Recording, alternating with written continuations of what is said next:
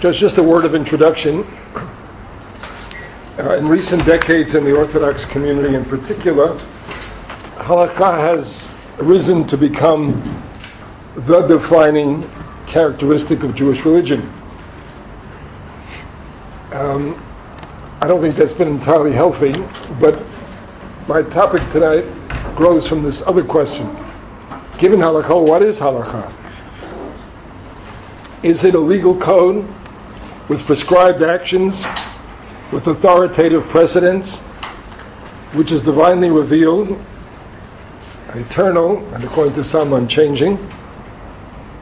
Or, as I would like to suggest tonight, is an attempt to concretize and channel actions and emotions that flow from being a member of a covenant, of a brit, of a community which sees itself as in partnership with God, with Hashem, and that partnership is about tikkun olam, about perfecting the world that we live in. The core value of this partnership, my contention, the core value is that every human being is in the image of God. You will recall that statement in the first chapter of Genesis, of Bereshit, that the human being is and was created in the image of God, Zachar and Nekeva, man and woman. So the first question I pose is, what does it mean? And my contention is that this is the core value from the whole covenant, is about creating a world in which Tzelem Elokim is upheld, recognized, and honored as the Tzelem Elokim, as an image of God. Well, what is the Tzelem Elokim then? What are the internal qualities of the Tzelem Elokim that make one the Tzelem Elokim that have to be honored, and that which the covenant seeks to realize? So if you turn to the inner sheet, the second sheet in your group, we have an attempt on the part of the Mishnah, a very rare attempt, but an important attempt to define what is an image of God. The background of this Mishnah is that this is a capital punishment case, meaning the defendant, if convicted, will be condemned to death. Chazal felt then that if you're testifying in a case where human life is at stake, it's not enough to take an oath, I'll tell the truth. That's not good enough. Why? Because how you tell the truth and with what precision is very much affected by what you think is at stake. If I'm testifying in a case where $100 will change hands of testimony, I will speak the truth, hopefully. But if $1 billion is at stake, I will mentally say every word is $100,000. I'll try to pick every word and say it accurately and carefully. So Chazal felt that the witnesses, it would not be enough to swear to tell the truth. They would have to take a different oath, an oath that would make them realize how serious it is to talk, to testify, and to condemn or exonerate a human being in the image of God. And this is what you have in the Mishnah before you. I'll read it in the Hebrew with the translation to the left, and I'm starting about halfway down. 9, 12. It's about 15 or 16 lines down in the Hebrew on the right side. Lefichach ivra ayim yechidi. You as witnesses should know that it's a very grave testimony, because the Torah tells us specifically this story of Adam, a human being created, Yechidi, the only one. That's of course the story of chapter 1 of Adam. L'lamdecha, the whole point of the story is to teach you, as you will value this, judge this. Shekol ha'ma'abed nefesh achad mebnei Adam. If you destroy one life, it's as if you wiped out a whole world. We have a message from our sponsor. Maybe God would like me to change this. I'm just kidding. Is that me? Yes, I'm going to turn this off. Sorry.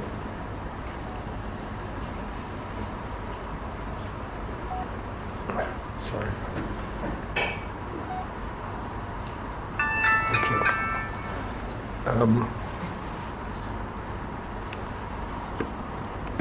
So the first statement the Mishnah makes, that if you save one life, it's like saving a world called Ma'abei Nefesh. But if you destroy one life, What we have in the Mishnah is an attempt to define three dignities inherent in being an image of God. And the first of these is that if you affect one life, save it, or destroy it, it's like saving a whole world. Thanks to Steven Spielberg, this has now become the most famous line in rabbinic tradition maybe, but I'd like to try to articulate or quantify what it's saying. What do you think it means to say, if you save one life, you're saving a whole world? Quick response? Please. Well, originally there was only one man in this world, right? So clearly sufficient for one person that the world was created. Right. In effect, it might be a quantitative statement. One person, from that one person has come the whole human race. By implication, therefore, you're not just killing one person, you're killing all the descendants, all that come out of it. I think it's a good comment. There are one or two other important commentaries. I want to cut to the chase because of the time factor and suggest this is one of the possibilities. Why should one be equal to the now 6,234,375,922? I'm not a date because since I was named the word, two more were born. But anyway, why should one be equal to 6 billion? There is, I would suggest, a mathematical category in which one equals the whole class. And that, of course, is the mathematical category of the infinite. 1 times infinity is infinity. 6 billion times infinity is infinity. So I think what the Mishnah is trying to say to us is that every human being has infinite value. So if you've killed or saved, you've saved an infinite value in life. Second dignity of Tzelem Elokim, it's actually a dignity that leads to peace between people. Shalo Yomar Adam L'Chaveiro, no one can say to their friend, Abba Gadol Me'avicha, no one can say, my father is greater than yours, or I have a social status greater than yours, or I'm an aristocrat in Europe. In short, what's the second dignity of every image of God? Equality. And if you think about it for half a minute, if I'm infinitely valuable, how can you be worth more than me? So the first dignity of Tzelem Elokim is that they're to be treated and seen and experienced as infinitely valuable person. And B, they're to be seen and treated as equal. So for example, sexism would be a violation of this principle, of my dignity as Tzelem Elokim. Racism, anti-Semitism. The point is equality. If I see you as an image of God, I see you as equal to me, and I will treat you and talk to you and deal with you accordingly.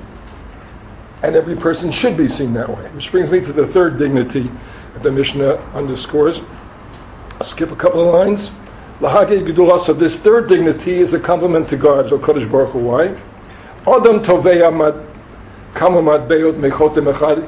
When a human being coins many coins from one mold, the kulan domen zelazet, and each coin comes out identical to the other. Melech Malchei Amlochem HaKadosh Baruch Hu, God creates images of God. Tova Kol Adam Mechotem Moshe, they're all descended or in the mold of one Adam Rishon, yes. Ve'ein echad mehem domen l'chaveiro, and yet not one human being is identical to another. So what's the third dignity of Tzelem Elokim? Sorry? Individuality or uniqueness. So again, if I would see you as an image of God, not as one of 70 or whatever the number of people in this room is, I'm addressing ignorance. If I would see you as a Tzelem Elokim, I would see you as a unique individual, which means what? I would talk to what's on your mind. I would answer your question. There was a Drisha wanted to honor you as a Tzelem Elokim. They would get one speaker for each of you so you could hear what you want to hear and respond to what you will. Okay. So we're not living up to that standard, but the principle is clear. In principle, every human being is born with those dignities. It's irrelevant their bank account, their good looks, or not good looks, their ancestry, it's irrelevant. You're born with those three dignities. if you look at the bottom of this page, you won't go through all this, is a machloket in the Daran and Yerushalmi, in which Rabbi Akiva says the basic klal gadol, the principle from which the whole Torah is derived, is love your neighbor as yourself. Ben Azai says, no, it's Tzelem Elokim. It's that human being is created in God's image is the basic principle. If you look at the commentaries, the Bnei Moshe said very simply, if you understand and recognize this principle, that the person you are looking at, the person you're talking to, the person you're dealing with, the person who you are in contact with, is an image of God, he says, if you understood this principle correctly, you would automatically L'kayim rov mitzvot, automatically carry out the positive commandments, v'imana, and you would be holding back from the averos. For example, thou shalt not murder. Well, obviously, if you're infinitely valuable, unique, equal, I would not murder you. I shouldn't murder you. I wouldn't want to murder you. Thou shalt not steal. Well, if you're equal to me, and you're an infinitely valuable person, I understand that I can't take advantage of you and grab your property because I'm physically stronger, because I have a gun, or because I'm clever enough to swindle you. I can't take anything from you without giving you a fair exchange, because you're an infinitely valuable, equal person.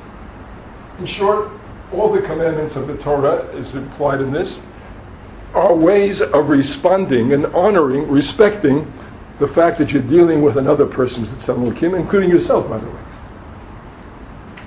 Okay, I start with that basic principle. If we understand that, so my contention is, what the religion is about is an attempt to create a partnership between God and humanity, between God and the Jews, if you will, humanity really, and between the generations, to create a world in which this dignity will be respected and honored. That would be a world you'd have to overcome poverty, so that everybody could be treated like their life is valuable, infinitely valuable, and they should be able to afford medical treatment. They should be able to afford, they shouldn't be hungry, because they can afford clothes. They shouldn't be homeless, etc. You'd have to create a world in which they'd overcome discrimination of all sorts, sexism, racism, and you'd have to create a world in which they overcome war, because wars are won by killing infinitely valuable, unique people. And of course, what I'm describing is the Messianic age. Every one of those things, the prophets say, will be done. We'll live at times, other say, they'll beat the swords into plowshares, and neutron bombs into computers. I made that up. You got it. The time will come we'd have to overcome sickness, like Alzheimer's or strokes, which rob people of their uniqueness. That is in fact what the Jewish religion is about. Now, what I'd like to, if you followed me so far, I'd like to apply this to the question of truth, and specifically truth in communication or speech. Explore this thesis, that we're dealing not with a legal code, but with an attempt to create a standard by which people will tell the truth, talk to each other, as one Tzelem Elokim to another. If you'll turn back to the first sheet in this pile, the first sheet in this group, the sheet, I have done this sort of at the top. I drew up sort of quickly a list, a short list. I've since found one or two others, of basic laws of speech and communication.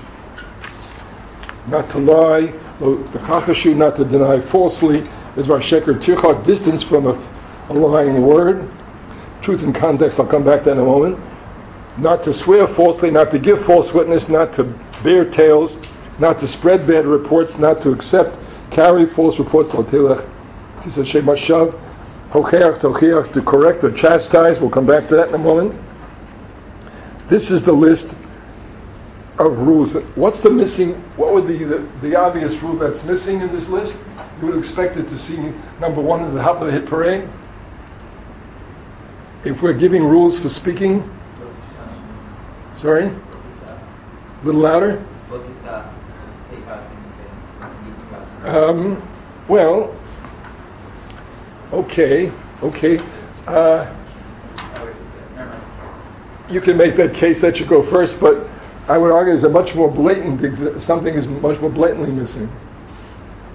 If you had a guidebook to speech, what would you expect the first rule to be? Lashon hara. What? No lashon hara. Well, that's in there. Lashon hara, but it's not the first. Lashon hara is in there. Don't speak What's that? Don't be cruel. How about a thing of a positive commandment? I guess I'm a little naive. I assumed you'll tell me that the first thing. What's the first part of the command you expect in the rules about how to speak? You don't have anything nice to say, don't say anything. I'm sorry? If you don't have anything nice to say, don't say anything. Those are all great suggestions, but how about yes? A little louder? You have to listen, okay. It's wonderful. I really underestimated this whole crowd. Next time I'll make it more obvious. What seems to be obvious when I expected is tell the truth. No one does that anymore. I said maybe a sad statement that never occurred to me. Okay, well we'll control ourselves. Maybe in the question and answer we can come back. It seems to me, after all, the Gemara says, the seal, the stamp, when you know God is there, is emet, is truth. This is God's seal. I would expect the first law of the Torah says, tell the truth.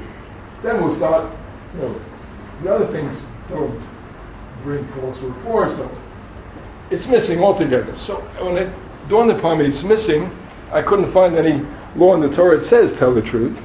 Began to think, why is it missing? And I come back to my thesis tonight. I think because the Torah, sorry? I was going to say, is it some of Lashon Hara not to speak, even though it is? In fact, I'm going to come back to that. The truth is Lashon Hara, you are telling the truth. Right. Yeah. We'll come back to that in a moment. Yeah. Right. But the Torah doesn't say tell the truth. Well, not Lashon Hara, but okay, we'll come back when we do that. Or the Torah doesn't say for that matter, tell the truth. Well, the big Lashon Hara, tell the truth. It's more important. The Torah does not say, why not? My thesis is, because you can't tell someone to tell the truth, there is no such thing as an objective truth that you can tell, as you're commanded to tell, because the truth is in context. And that's the critical point I want to make. What does it mean? Telling, particularly in speech and communication, maybe there are trivial truths, like E equals MC squared. That's a trivial truth which doesn't matter what the context is of it. But if you're talking truth in communication, in speech between people, you can't simply say tell the truth. Why not? Because there's something else going on here that must be factored in, which is what? Having respect. An image of God, a person of infinite value, equality, uniqueness, is speaking to a person of infinite value, equality, and uniqueness. And if you don't factor that in, or if you don't weigh that properly, what you think is the truth may in fact be a violation of the equality or the dignity of that person. If you don't factor that in, what you think is the truth may be a falsehood, and vice versa. What you think is a falsehood may turn out to be a true, once you factor in that truth is not just an objective correlative to facts. Truth in speech or truth in communication grows out of the fact that two human beings with Tselem Elokim are talking to each other. And this is a factor that is a criterion for truth, and that's why you can't make an abstract statement, tell truth. You can only say tell truth in the context of another Tselem Elokim. Let me try to apply that thesis to the something I mentioned. I'll come back to Midbar Sheker Tirchok, but I'll come back to Lashon Hara in a minute. Let me insert one other example before we get to that, and that is the mitzvah of Halakhah. It's number 9 on my original list, or Halakhah. It's from Doshim, one of the classic passages in the Torah, and you have in the third sheet in this little thing the Talmud Bavli analysis of Halakhah Tochim. The first time I saw the law Halakhah Tochim, my heart sank. I said, "Oh no!" You know what this law says? It's a mitzvah to criticize or to correct. Your friend, the person next to you. I said, "Oh no, God! There's a hunting license for nudniks, and when they discover this, everybody's life will be miserable." Then you come and take a look at what the Gemara says, and you suddenly realize my point about what we're talking about is the question of truth between people. So here's what the Gemara says. Starts with the commandment. How do we know that if you see in your friend davar meguna, something ugly, something wrong, something twisted, something evil, something improper, Chayov lahochicho. It's a mitzvah. You're required to correct or to chastise or to criticize that person. How do we know that's what the pasuk means? It says hocheach tochiach. Not just hocheach tochiach means give it to them. Tell them the truth. They are acting badly.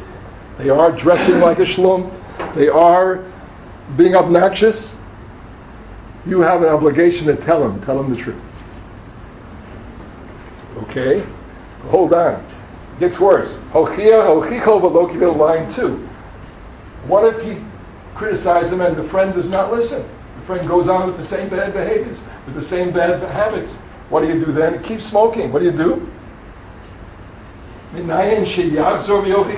you are commanded to go back. Don't accept no for an answer. Criticize him again. The second verb means mikol makom. You got to keep criticizing, you got to keep telling them the truth that they're wrong, or they're bad, or they're doing the wrong thing. Okay, now suddenly the Gemara says, well, let's first qualify that. Not so fast. Actually, there's a Gemara here which I didn't quote because it's not in Halakhah. The Gemara says in Vamitzia, like it's a mitzvah to criticize, to say, if they'll listen, if they will listen to you, it's a mitzvah not to speak if they won't listen. What's that about? Well, here's what the Gemara now says. Tanya Rabbi Tarfon. Rabbi Tarfon says, as I reflect on this idea of criticizing my friend, my neighbor, my next door, Tamai, I question, in yesh b'dor hazeh sheyokol ochiach. I question whether anybody in this generation has the right or the ability to criticize another person. Why? Im Omer lo tul kisam. You know why? Im Omer lo tul kisam v'necha. If he tells him, take the splinter out between your eyes, a statement, a popular statement in the New Testament also, it's a statement of something wrong with you. Take that splinter out of your eyes. Take that, whatever away, it's wrong. He will answer to him, Omer lo tul korban. You tell me to take my splinter away, you've got not a splinter, but a whole beam between your eyes. You take it away first. What I was trying to say, hold on. If you want to criticize someone, don't criticize if you're not an example of what you're saying they should be. In other words, if you are, in fact, smoking, don't tell this person don't smoke. If you are nudging yourself, don't say it if you are known to be a nudge yourself, because why not? Because what he's trying to say, of course, is this is between images of God. This person is equal to you. This person is a valuable person, right? Right? You know what? Their very person and your very person also is speaking here. So your words may say, don't be a nudge, but you are, in fact, in your behavior nudge. Your words are going to be contradicted. This person's not going to believe it. Because this person will say, the unique person that you are is, in fact, making trouble all the time. Or you are smoking, or you are eating bad food, and you're giving me lectures about living properly, or you're not exercising, telling me I should exercise. So again, the truth between us is not a credible truth, because either your actions or your behavior contradict what you are saying, and that in the context of two human beings, because I'm listening to you and looking at you, not just at your words, has no credibility. That's one problem. Let me tell you a second problem. What if I, in fact, am an example? I don't smoke, and I'm lecturing you about not smoking. That's not good enough, says Rabbi. You know why? I question in the Yesh B'dor is that even if I'm an example of what I'm talking about, I don't know if another person knows how to criticize. What does that mean, knows how to criticize?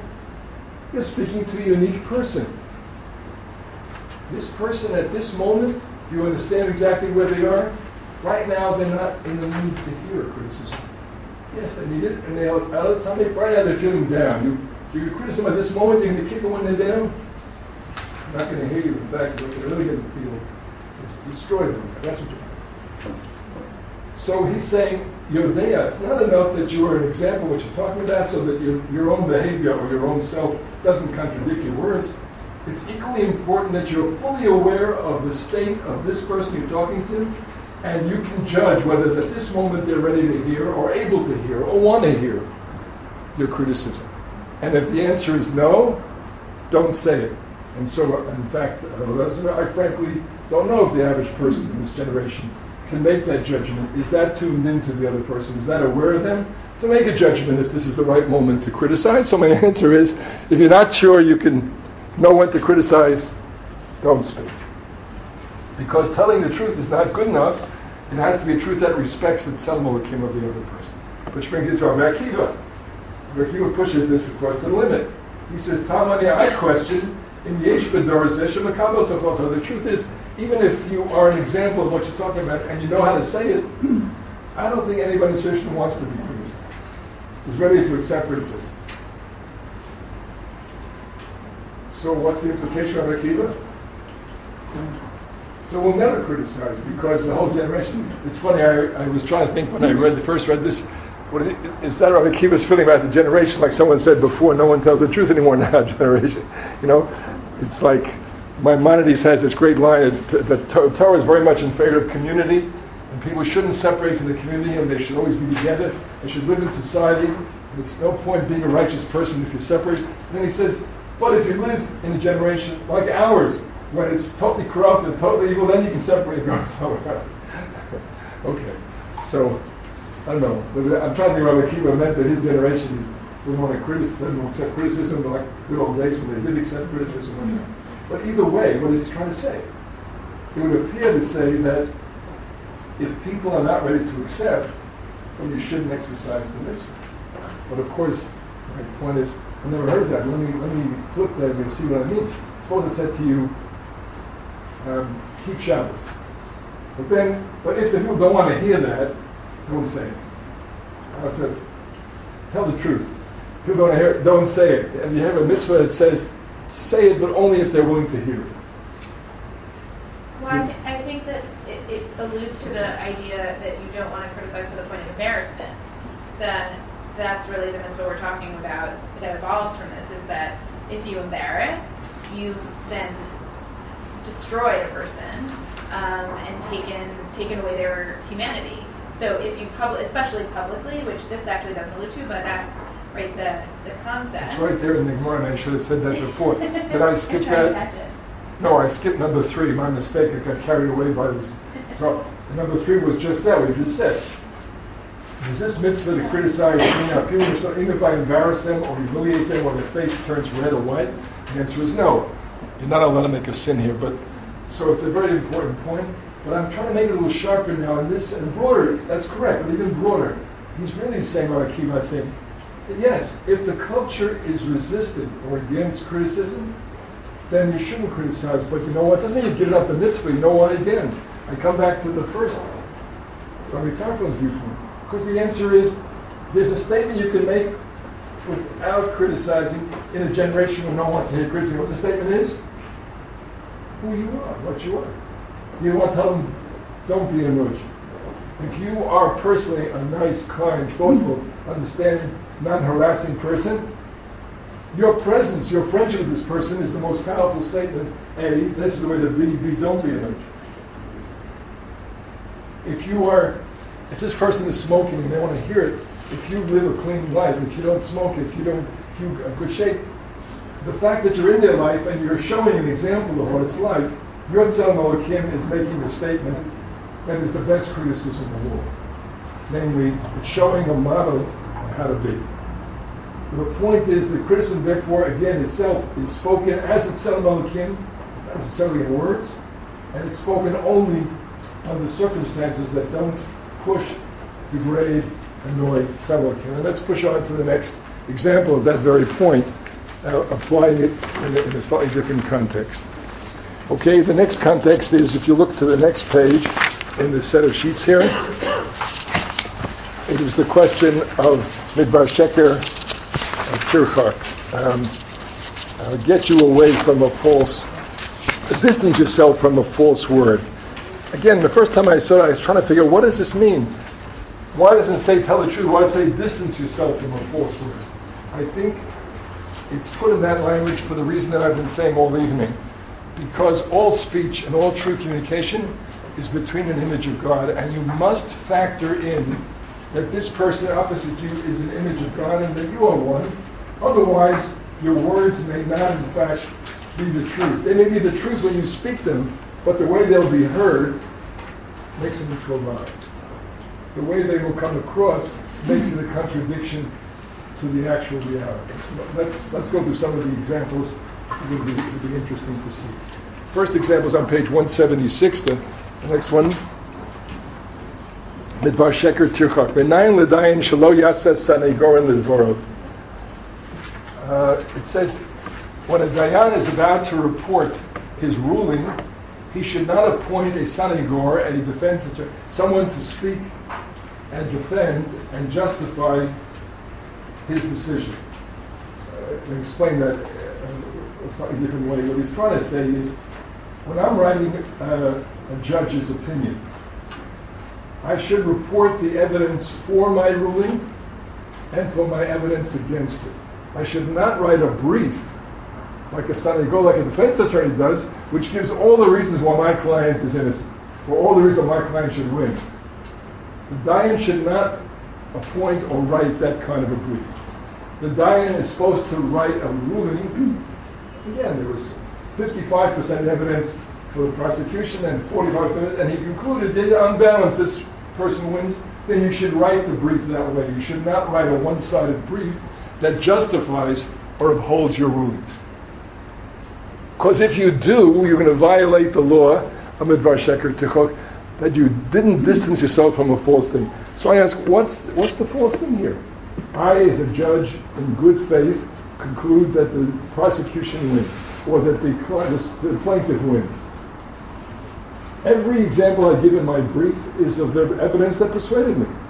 So why is it a lie to only put that evidence in and not put the counter evidence in? Why is it at least getting close to a false thing to only, after all, I want people to accept my ruling. So I give all the evidence for my ruling. I'll give you one last analogy and get your response. What if I'm a rabbi presenting Judaism to you, or the Halakhah system? I have an overwhelming temptation to tell you how wonderful it is and everything is great. You know, should I tell you the other side of the coin? You know, a book I loved and used for many years in my rabbit, and then I realized this isn't fair. Norman Lamb, Hedge of Roses. Beautiful presentation of the laws of Eve and so on. And I loved it and I used it. One day it occurred to me,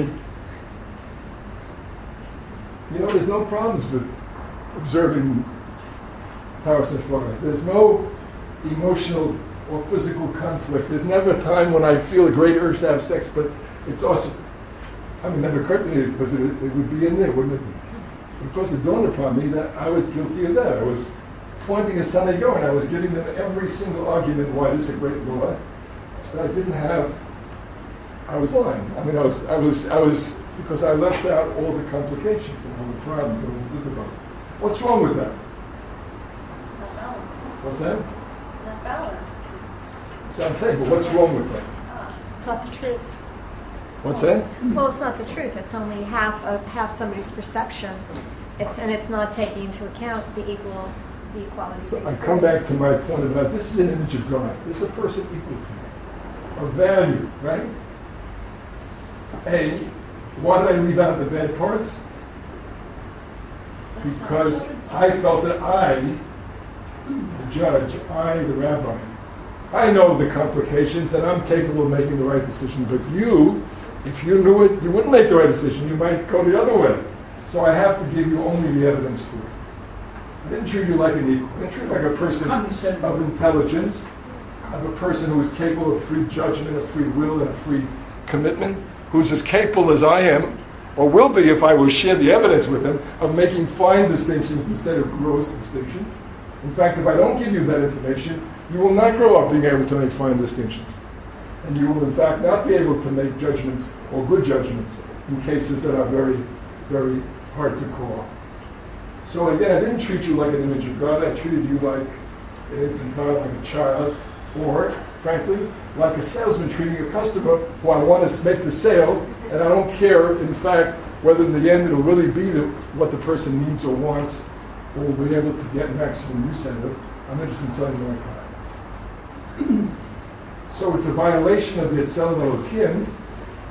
And these words, every word was true, but in the process I ended up coming very close to a lie because I didn't get a true picture of how it is to live this way or to understand this. Let's turn to the next page, next couple pages. Number Kuf Gimel. Minayim l'shnayim shabom dayim, two people, plaintiff and defendant, come to the judge. One is Lavush Smartut and one is wearing rags. Echad Lavush Itztalis Bas Meyam, and one is dressed in aristocratic robes, wealthy. What do we tell the person? Lavush Kamosa, either you dress down like him or you give him clothes that match yours. How come? What's wrong? I mean, let's be fair. I came wearing a normal dress, he came on.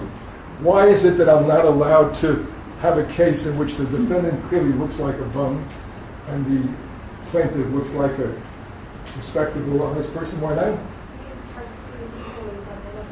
When they look that different, it's difficult to see them as equals. Number one is you're not see them as a Tzalmo. You're not going to see him as an equal. You see this one's a bum. He must be, he's poor, he must be something wrong with him. He's inferior. This is a respectable, established person. So number one, I'm not going to see this person equal. I'm not going to treat him as an equal. The truth is, even when he speaks, I'm not going to listen with the same credibility as I would to somebody who used to be an advertiser 20 years ago. You're all too young for it. When E.F. Hutton speaks, everyone listens. This was a broker, you know. So, in the big noise, suddenly E.F. Hutton speaks, and the whole place falls quiet. Why do they fall quiet? Well, because E.F. Hutton's rich, so he must be saying something very important. Oh, make me rich. So everybody falls quiet. When you think this person is a nothing, a nobody, you're not going to listen with anything like the same concentration of respect. So again, even though they may speak their own words and in all sincerity, you won't hear it. And of course, I wanted to say, the truth is, if I won't even speak that way. When he looks at the other guy and sees how well dressed he is, he's going to say to himself, no one's going to listen to me, no one's going to believe me against this person. So he's not even going to plead his case even. So again, the Tzelem Elokim dimension turns the truths that are spoken into lies or into misleading, at best, understanding between human beings. Now I come to the last example on this page. As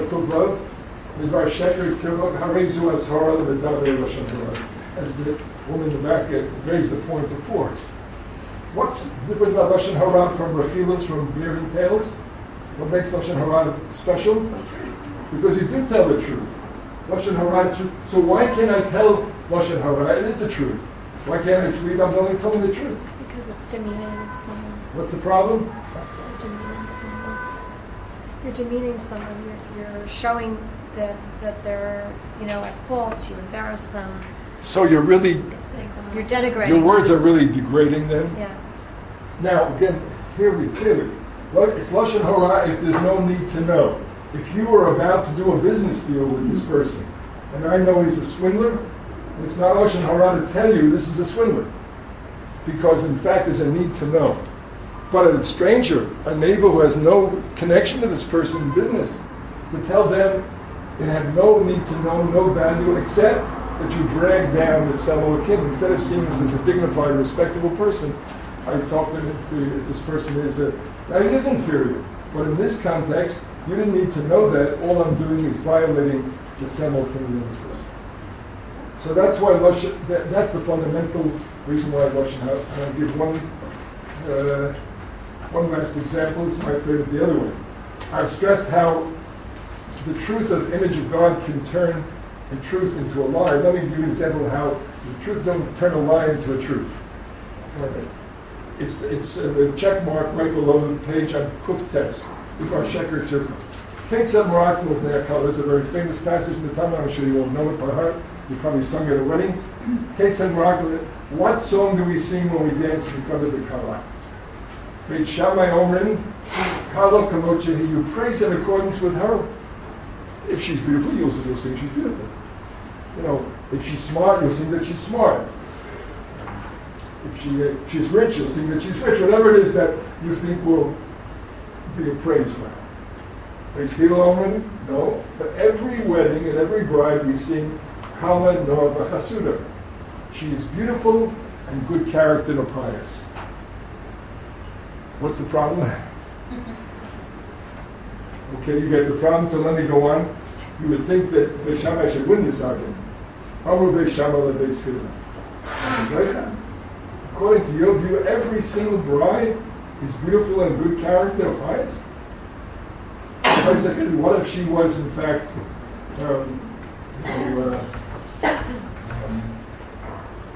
handicapped?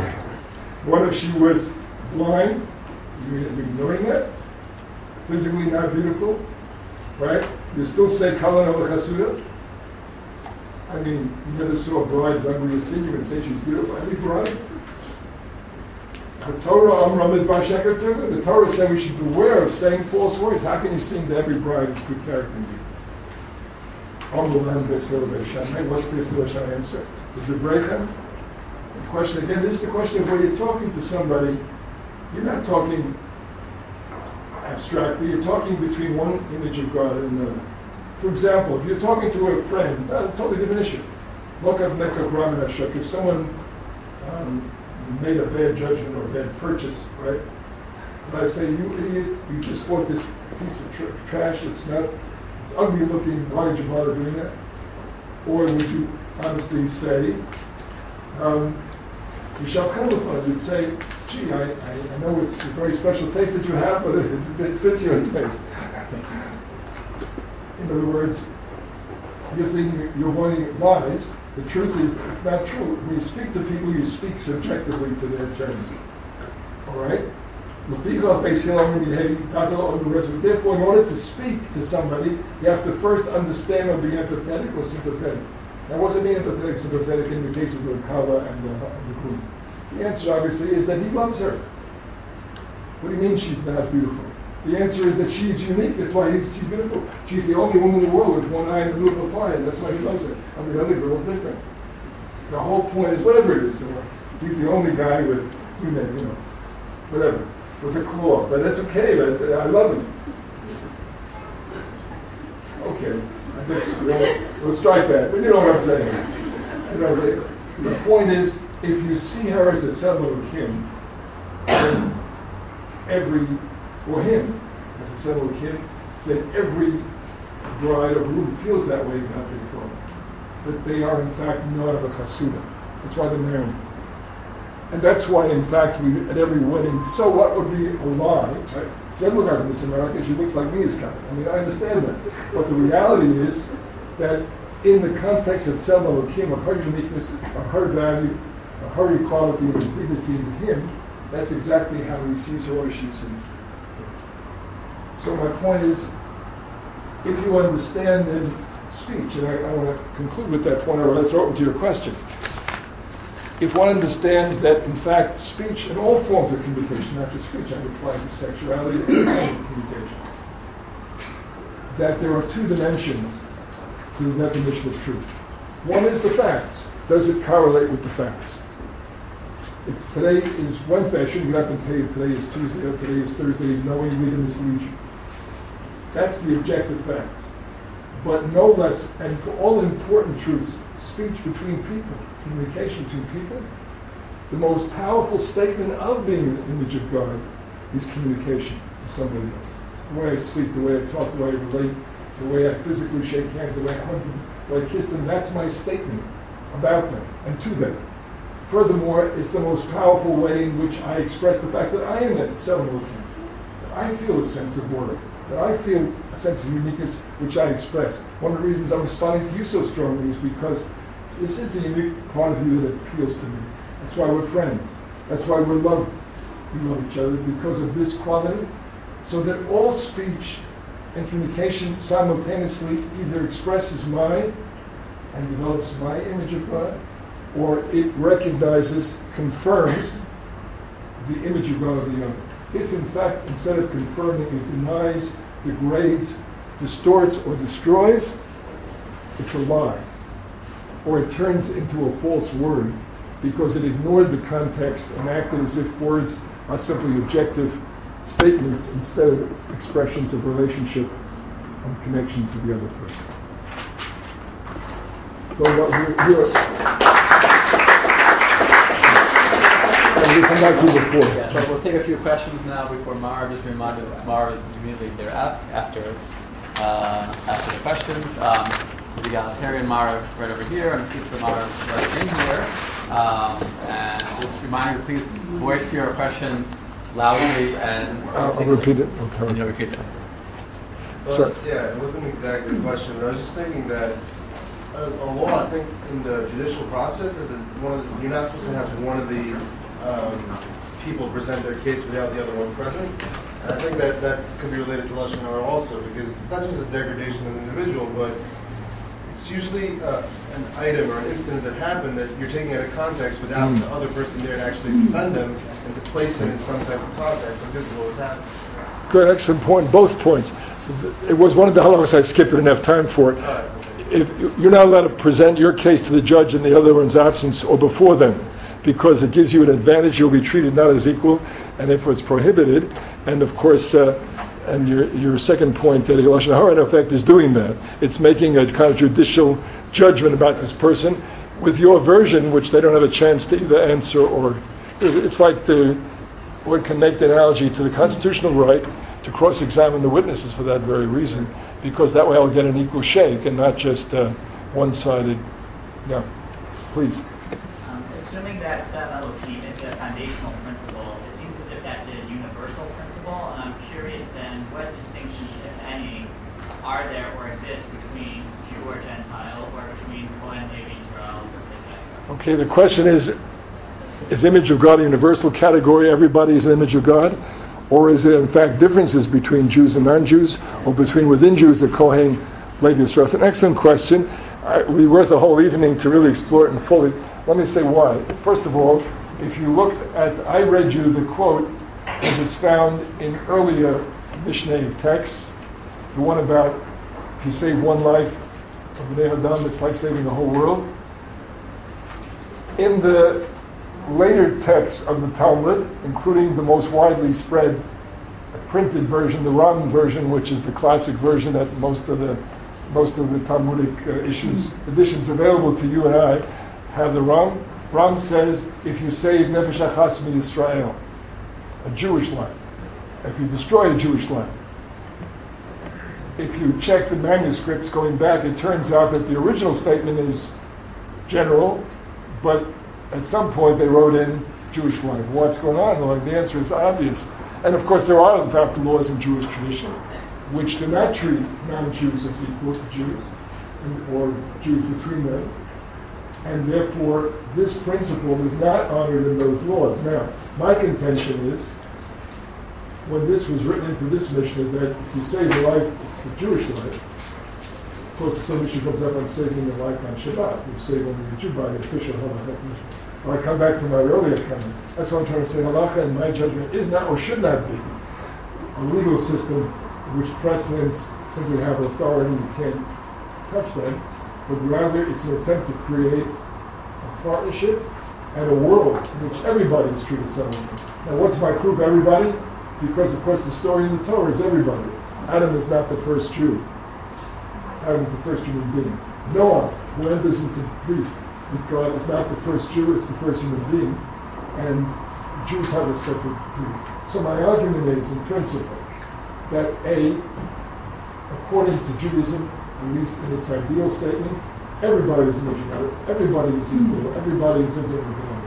It is true that either in the course of history there were such bad relations between Jews and non-Jews, and again, when Milan made Zechut, Jews were very badly treated, that some Jews became so angry and so hostile that they said, this is not a man, this is a God.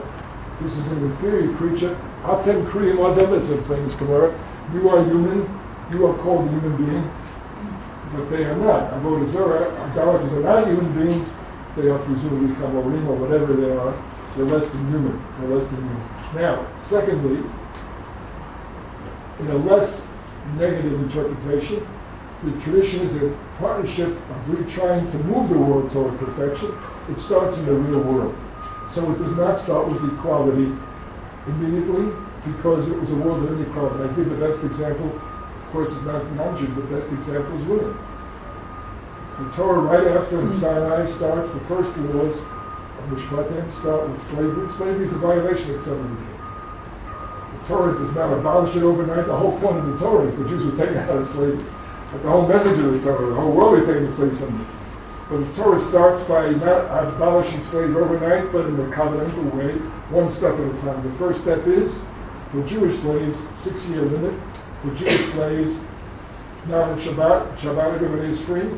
Shabbat, of course, is the day of perfection, which keeps us going until we get to the Messianic age. But on the rest of the week, we compromise with reality. Women, the first law there is, from now on, you cannot sell your daughter to anybody unless he's going to marry her. And when he marries her, she has the rights of a free wife. That's not quite equality. And the truth is, we are now 3,150 years later, roughly. And as my wife has pointed out many times, we're still not equal, at least not in the Orthodox Church. So the obvious answer is, it's an unfinished partnership. But I think it does not change the principle. To me, it illuminates the principle, where we're trying to go. And how we deal with these questions seems to me the test of that question of where we're trying to go. Yeah. I guess then, to frame it in the positive, we have Shevet Nisro B'nai Noah, which seems to already build into the system that there are those who keep 613 and there are those that keep 7, even assuming it's the ideal state. I agree, but by the way, the 7 is not just 7. If you look at them carefully, it's a book by Aaron, not the Rosh Hashiva, but another one. He says 55 mitzvahs are included to be 7, but it's not even 55 or 613. The main point is, I think, is that the Torah is telling us all human beings are in this covenant with God. We have a particular covenant. And by the way, I personally believe that Christianity is another example of a particular covenant, or Islam, or Buddhism. In other words, that God has covenanted with more than one people. But our covenant, and that's our goal, is to set a pace, to set an example, to show the world how to work at moving the world closer. That, in essence, is my argument. And of course, it's happening right now. And again, I have to state the full concept of what I'm saying. To the extent that people are not treated as equal in my judgments because their eternal king is not being properly recognized and respected. I think we shouldn't fool ourselves. In the tradition, 50, 100 years ago, women weren't allowed, weren't taught Torah Shabbat. How? Why? Because in the end, it's a judgment. Their mind, Tatum Kanos, that their mind is too right, or they're not intellectually capable. Basically, inferior mind. So again, I'm not simply trying to be condescending to the past. And what I'm saying is, you have to see context. In the context of human civilization, Judaism proclaimed a revolutionary message that all people are suffering. But how you get there, from where you start, takes time, it's slow. It's one of the glories. I'll give you the alternative with slavery. In America, slavery was abolished overnight in the Emancipation Proclamation. The only catch is, it took a civil war and the death of millions to make that stick, and you know what? The whites were so angry because they weren't prepared for it that they kept them in Jim Crow slavery for another 125 years. There's still a problem. So my point is, the covenantal way sometimes it's slow, but I think it's important to keep in mind its vision. Its vision is several king everybody, starting with Jews but extending to everybody, and of course, it's an unfinished partnership. Take one or two other comments. So I'm interested by the passage about addressing parties in a court case the same way, and about how what that teaches us about dealing with difference in a complicated society where it's not just inequality, but that there are identities bound up with inequality. So like today in court, you're supposed to come in a suit, but somebody that normally dresses in a long athletic jersey and a do-rag and a flat brim hat feels then that his identity is kind of being faced, being made to dress up like a white banker. It's a very subtle and powerful point. What you're really saying, which is true, that American society is far from pluralist, although it has gone, my judgment, gone much further than most any other society. And that's a very good and subtle example. The truth is, it's pluralist, but it has all kinds of expectations, officially and legally pluralist, that it recognizes the poor and entitled to equal representation. But in fact, it imposes, again, what it's worth. So my answer is America also needs to be finished and keep developing. When I grew up in the 50s, in the 60s were the breakthrough, of course. Being Jews, were expected to be inspected in America, and it was, after something was going down, but the expectation was, you would Americanize it in return for this, right? I always tell people the story. I'm a living example of that. I was introduced as Yitz. It's very kind of John to do that, but the truth is, on my birth certificate, it doesn't say Yitzchak, which is my name, in fact. It says Irvin. Now, how did I get to be Irvin? Because my parents, my brother, he was a brisker Muslim, and they were totally religiously orthodox and so on. But at the moment of the truth of the bris, they said, we're going to name Yitzchak. It will stand for him as outside the American mainstream. It will stand for as hopelessly greener and a Jew. So they looked around for a white Anglo-Saxon Protestant name, and they gave it to me, Irvin. Okay. Well, so one of the breakthroughs in the 60s and 70s was that people started using biblical names or Jewish names. When I first came out as Yitzchak, my family called me Yitzchak X. Anyway, but so the answer is we have a long way to go, although I think we also come a long way. And yes, these are some of the subtleties that we have to work on if you want true equality anymore. Of course, I should fall back to my other comment also.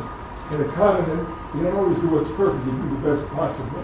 So again, I'm not justifying we have to work on making it better, but the best possible includes quite a bit of gaps, like the one you just mentioned. This will be the final. Alright. Just to piggyback on his comment or his question.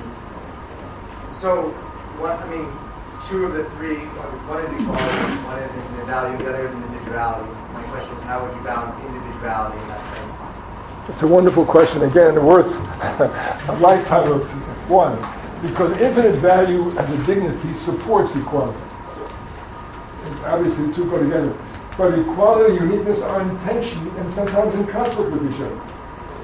Because the truth is, you're uniquely gifted at making money, so you become super rich. And that makes a lot of inequality between me, who is not very comfortable with the city. Or uniqueness and equality. Again, it leads to all kinds of differences which may turn into hierarchy or privilege or advantage. So my answer is, on the other hand, the alternative solution, kind of the totalitarian socialism. Everybody will be equal, we're going to kill off or suppress anybody who makes money, or will take away the private property so that everybody equal, has proven to be a cure worse than a disease. So the answer is, a lot of our life in economics and politics, and a lot of our life holistically, is sometimes balancing that tension of uniqueness and inequality. The Torah asks us to do justice to both, but in many cases it's a trade-off, and in other cases you can do both, but you give up something in each case in order to do that. And if you don't check it, like all good things, if you don't have, that's why I come back to the term breed of covenant. One of the most powerful insights of covenant is that everything good, as well as everything bad, everything good must be limited. You must know its limits. Because good things without limits become bad things. Good food, but you eat without limit, becomes unhealthy. You name it, exercise, you can overdo it. Good values, desire to make people equal, can turn into a form of dictatorship and a form of abuse and a form of, so the point is, all these standards have to be approached with the sense of their importance and their limits. The limits include that it's not perfect, but compared to the human context, it's a lot better, or it's the best we have right now. And sometimes the limits is the other way. I acknowledge that it's not perfect because of the limits, but I have to go back and see if I can push the limits, so I can push the envelope. And that, of course, is what makes, I think, again, the halachic life, it's not a legal system in my judgment, it's a dynamic human ecology, I'd like to call it. We're trying to raise a human being in the image of God. We're trying to create an environment where that would flourish. Would have enough water, would have enough food, would have enough nutrients, have enough sunshine. What the equivalent in human terms is economic, political freedom, and dignity, having, not being hungry, not being starving. It also includes cultural and religious freedom, again, meaning exposure, opportunity, and access to these things. And again, my argument is that if it respects uniqueness, it will offer a lot of variety and pluralism. If it denies uniqueness and tries to offer one way, one stage, one review, I think it's a denial or a degradation of my son or kid. It should be corrected.